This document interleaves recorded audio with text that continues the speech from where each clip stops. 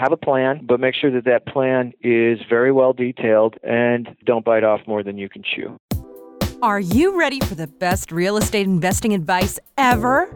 Join Joe Fairless and today's best ever guests as they share it with you. It's the best ever advice with none of the fluff. Let's go. Are you having a hard time finding great investment properties? Unfortunately, the best deals are rarely found locally. Successful investing begins with the right properties in the right markets. Norada Real Estate provides everything you need to invest in the best deals across the U.S. Our simple, proven system will help you create real wealth and passive monthly cash flow. Get your free copy of the ultimate guide to out-of-state real estate investing at noradarealestate.com/guide. That's NORADA realestate.com/guide.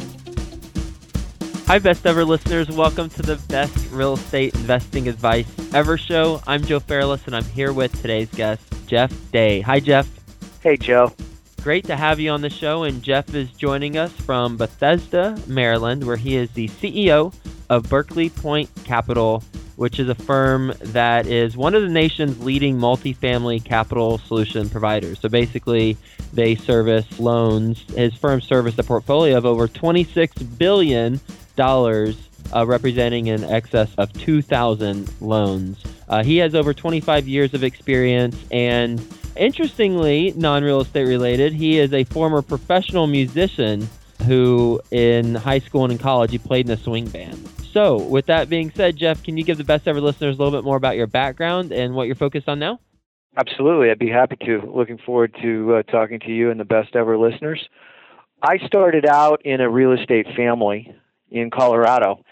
And one of the things that my father and I did on the weekends to bond as father-son is drive real estate deals. And when I was in college, he would send me copies of his prospectuses. And unfortunately, I think he thought that I would actually read these voluminous 200-page books with legal verbiage throughout and learn something from them. And frankly, I did, but I didn't read them in as much detail as I expected, or he expected. But what it did do is develop for me an interest in real estate and an understanding of how to look at markets at a very young age. So when I got out of school, I started out in office leasing and found that I had an affinity for numbers that I really wasn't able to fully exploit in the office leasing space. So I decided that I wanted to get into real estate finance, and I went into real estate investment banking with a company called Sonnenblick Goldman. And from there, started my own platform, mortgage banking platform in San Francisco for a regional bank, which I bought from that bank in 1991. And I sold that business in 97. And we started what is called a CMBS, or commercial mortgage-backed securities platform, called National Realty Funding. And I built out the Western United States for National Realty Funding. We grew that for 3 years and sold it to KeyBank, and it is still part of and comprises KeyBank's CMBS platform even today. I then joined as managing partner of the Western United States Berkshire Mortgage Finance in 2001. And we built that business and sold it to Deutsche Bank in 2004. I took over as CEO in 2006 for Deutsche Bank. And this is where it really starts to get a little bit interesting. We were part of a global investment bank during the financial crisis. And if you could have picked a worse place to be during that period of time, I'm not sure where it would have been.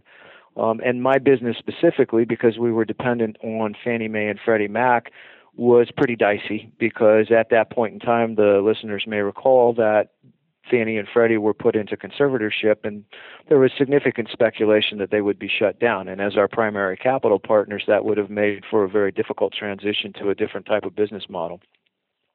So we worked our way through the financial crisis, and in 2012, I partnered with two very well-known financial, what I would call geniuses. One is Lou Ranieri, who's really the father of the mortgage-backed security, started out at Salomon Brothers and is still a very well-known name in financial circles, and Wilbur Ross, who ran the distressed investing group at Rothschild for many, many years and is now the founder and CEO of WL Ross, a subsidiary of Invesco that is a private equity investor.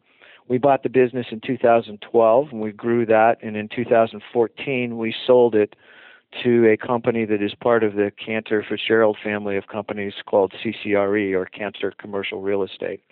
And we are now partnered with CCRE and are one of the largest non-bank specialty finance companies in the country.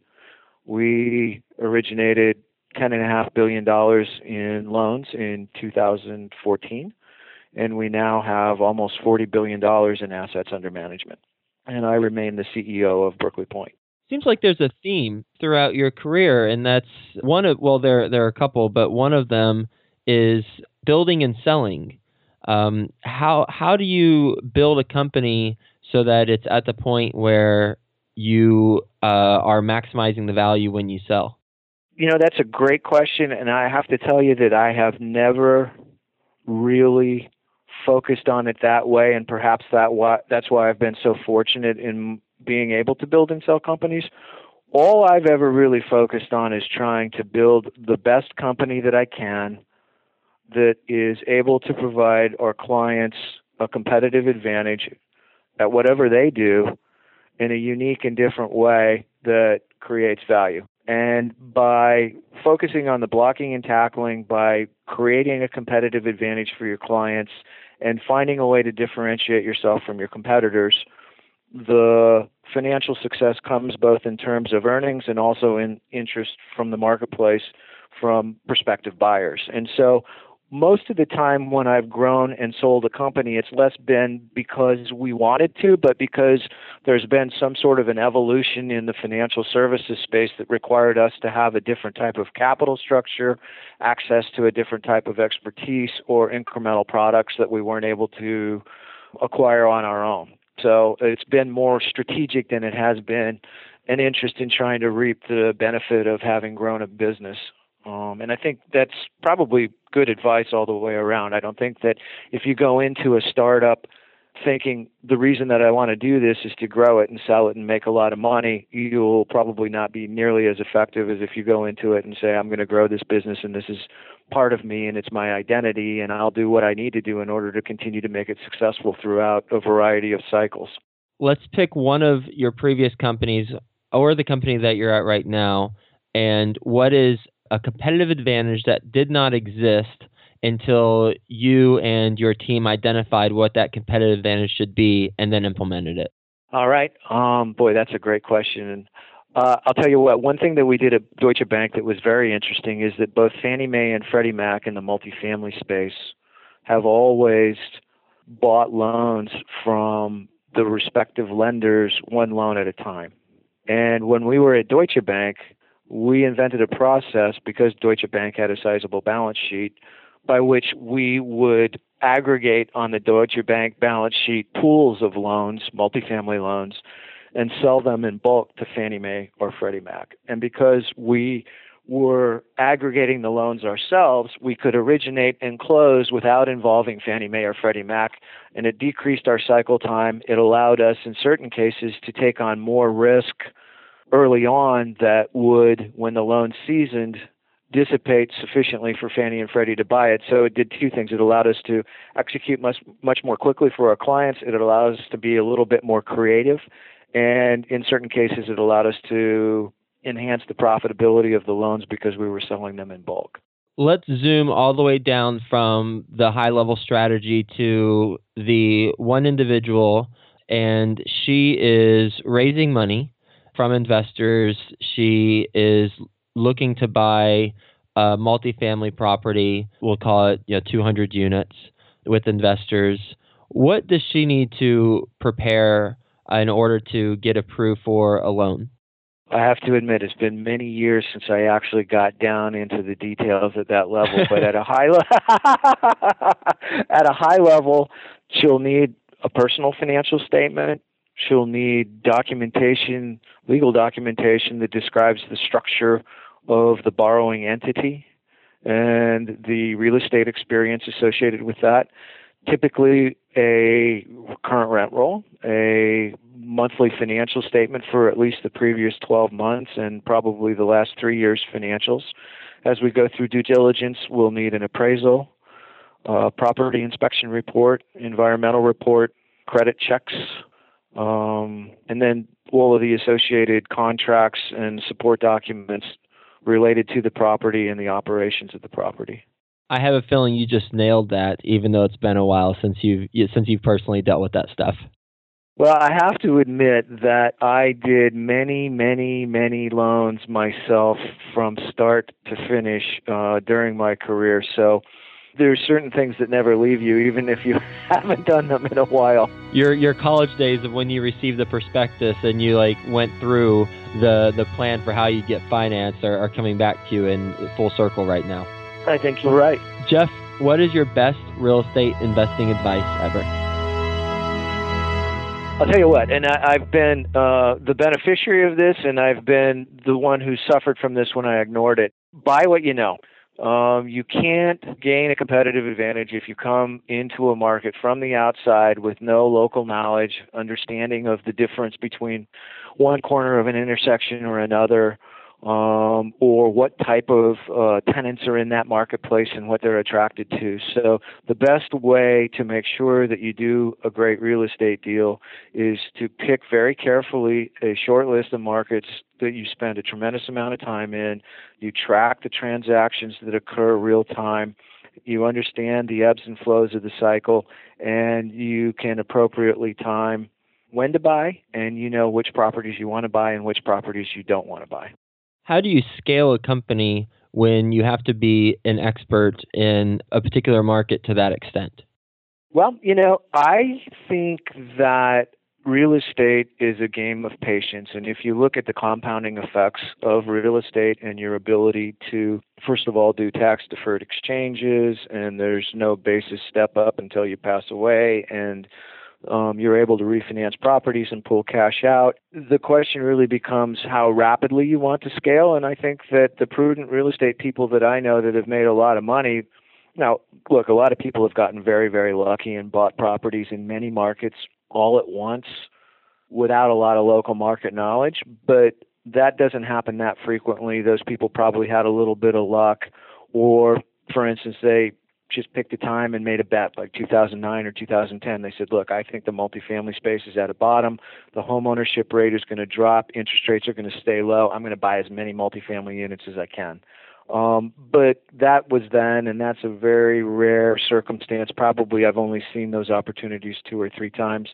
You can, if you are focused and diligent, find enough opportunities, and probably will find more good opportunities if you are doing what I say you should do, as opposed to trying to blanket the Western United States, because you won't have the relationships, you won't have the local knowledge, and people probably won't take you as seriously as well. You ready for the best ever lightning round? I'm ready. All right. I had 3 cups of coffee right before this, so I'm ready. I'll talk fast. Yeah, you perked up. I should have been asking you about the best ever lightning round just throughout. I think I'm going to do that now. Well, I suspect as I read through the agenda that the best ever listeners like the lightning round the best, because then they we keep snapping our fingers and keep moving on. So I'm ready to go. All right, first a quick word from our sponsor, and then we'll start snapping our fingers. All right. Could you do more deals if you had more money and didn't have to waste time looking for financing? Are you ready to scale your real estate business and do more deals? Well, let's make that happen. Our best ever sponsor, Patch of Land, is ready to fund your next deal. Patch of Land is a crowdfunding marketplace that has thousands of investors waiting for you right now. Find out more at patchofland.com. That's patchofland.com. All right, Jeff, best ever book you've read? The Fountainhead by Ayn Rand. Best ever listeners, I know you like audio, so you can go to freebesteverbook.com and get a free audio version of a book like that. Best ever personal growth experience and what you learned from it. This is a really neat story. I struggled for about 2 years because I had to fire a very, very close friend of mine, and he was not doing very well. And when I finally terminated him, he was relieved and thanked me and told me that it was the best thing that had happened to him, and that he knew it was coming and wished it had happened sooner.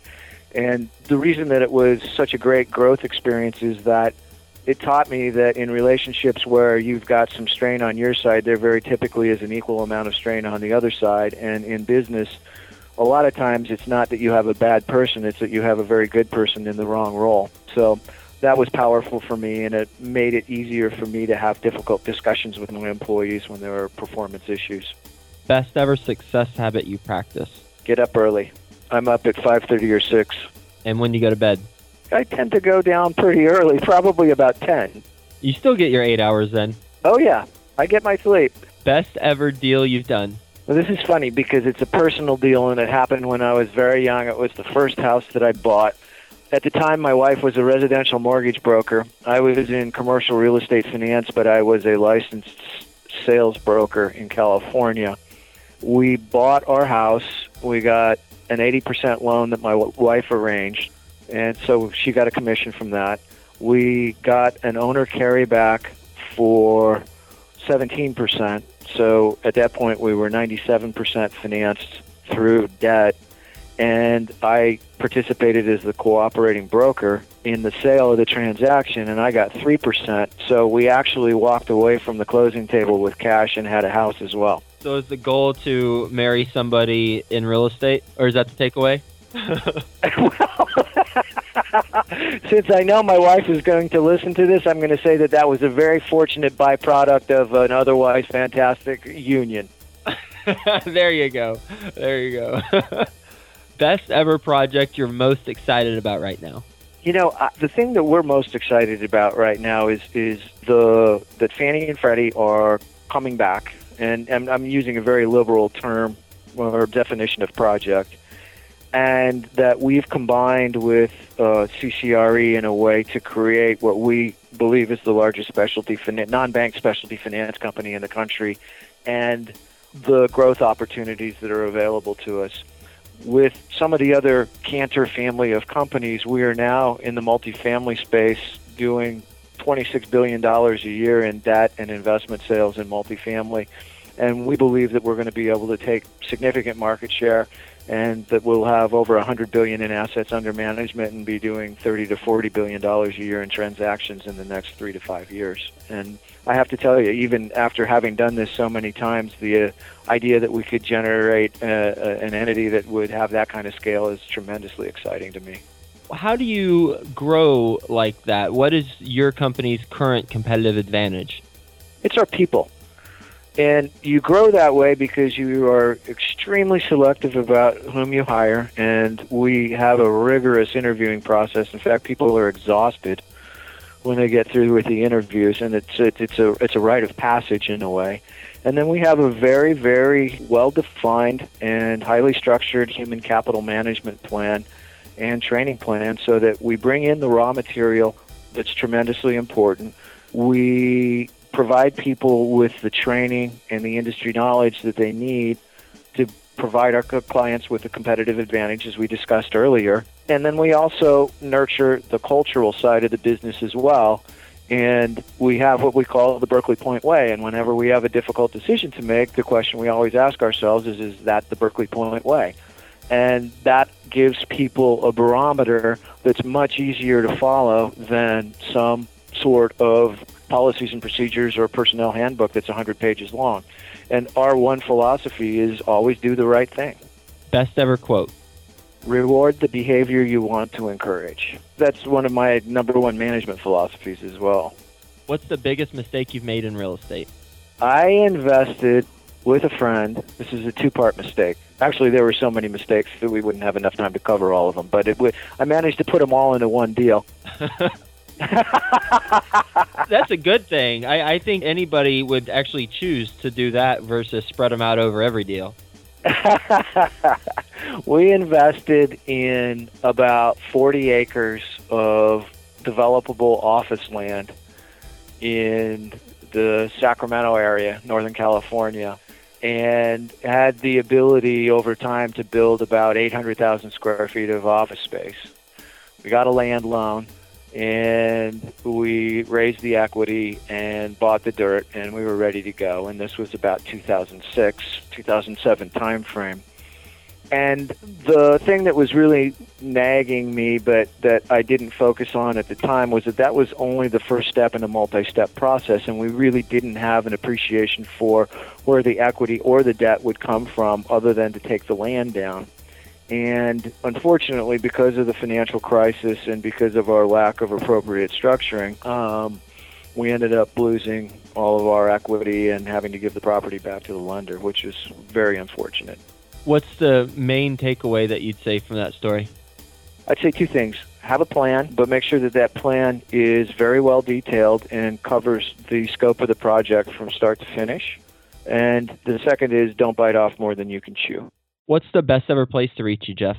Probably my work email, which is jeff.berkpoint.com.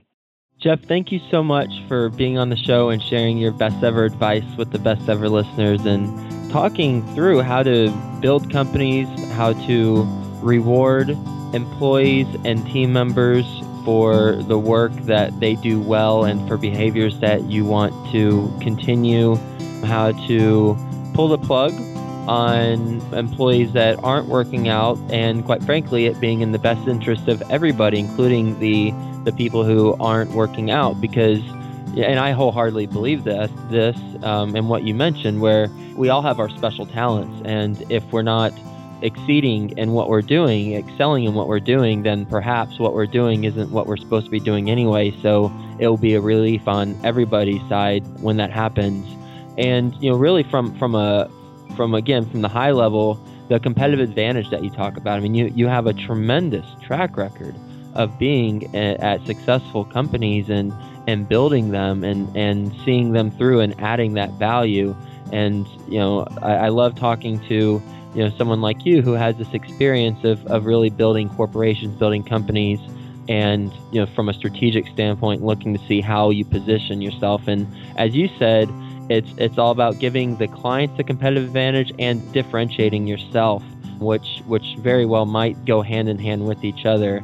And then the example that you mentioned where you aggregated the pools of multifamily loans, where that wasn't happening before. That's just one example. But as you said, any entrepreneur can take this, whether it's real estate or non-real estate venture, and apply that advice, which I love. And then from a high level, when you got, or actually kind of closer to the individual investor, when we did the hypothetical scenario about what we need in order to get a multifamily loan. And again, I'm sure it's not an exhaustive list because I kind of just popped this out at you, but talking through the personal financial statement, getting information on the borrowing entity, getting the rent roll, the monthly financial statement, 3 years of operating history, your real estate experience, an appraisal, environmental report, credit checks, all that good stuff. So thank you so much for talking from a high level standpoint, and then also getting into the weeds with us a little bit, just so we can make that clear for people who are in that position for the best ever listeners. So thank you so much for being on the show, and we'll talk to you soon. Thanks, Joe. Appreciate your time. Hey, you, best ever listener. Do you want more? Then go to joefairless.com, where you'll get tons of free videos, templates, and content to help you get deals done. And remember to subscribe to the Best Ever Show in iTunes so you can keep getting your daily dose of the best real estate investing advice ever.